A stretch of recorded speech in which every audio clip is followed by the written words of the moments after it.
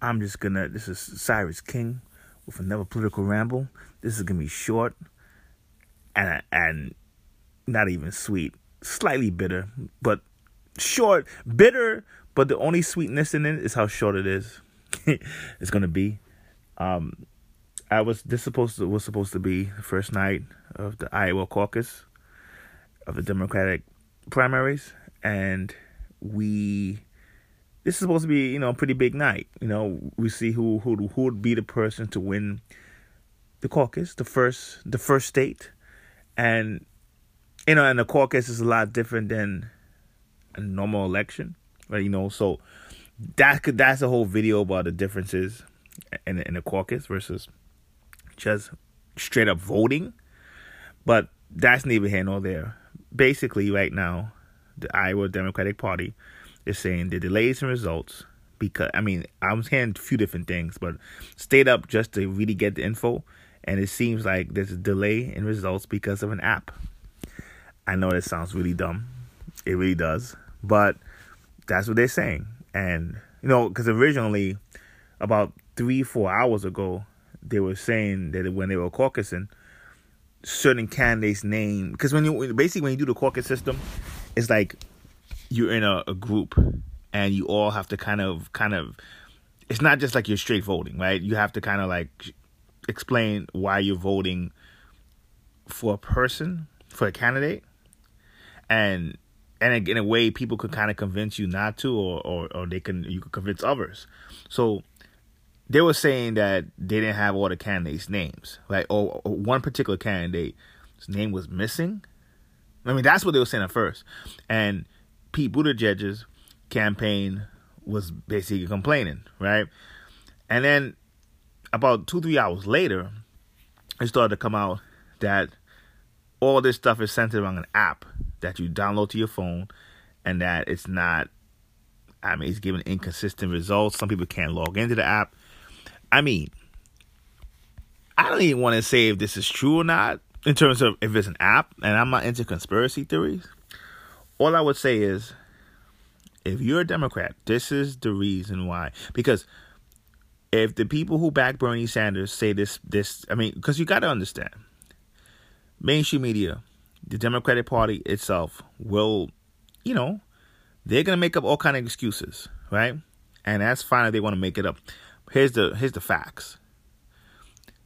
As many excuses as they want to make up, right? Because they rigged the election in the beginning when it was, 2016, when Bernie and Hillary clashed. And that's in people's minds. When people who are supporters of Bernie Sanders hear this, it smells fishy. Because in fact, if we go by, let's say, rewind it, 3 o'clock, 4 o'clock Eastern, no, not even 3 o'clock, like about 12, but let's say 10 a.m., 11 a.m., the 3rd, right? Because this is the 4th. I'm recording this in the morning, right? This is technically the 4th. It's about 4 o'clock in the morning. And there was even saying that, the major poll that came out there's a big poll that comes out right before the caucuses begin. They delayed that, right? Where they did it, there's the results were inconclusive. Now people were saying it seems like Bernie Sanders had a 7 or 10 point lead in Iowa. And all of a sudden, the major poll that always comes out right before the caucuses begin, they refuse to release it. So you see a trend. You see there's a pattern. So we look at the pattern in 2016. You look at the pattern. All day today was inconsistencies, right? You don't release the poll. Then you're like, oh, well, we're gathering information and it was a human error. We didn't, when the caucus is in, a certain candidate's name wasn't added. Now it's an app. Dude, bro, whatever word you want to use, this smells fishy. And in the end of the day, I'm not going to push conspiracies, but I would say this. Donald Trump, the Republican Party, will love this. They will say, this is the party that wants to run your health care.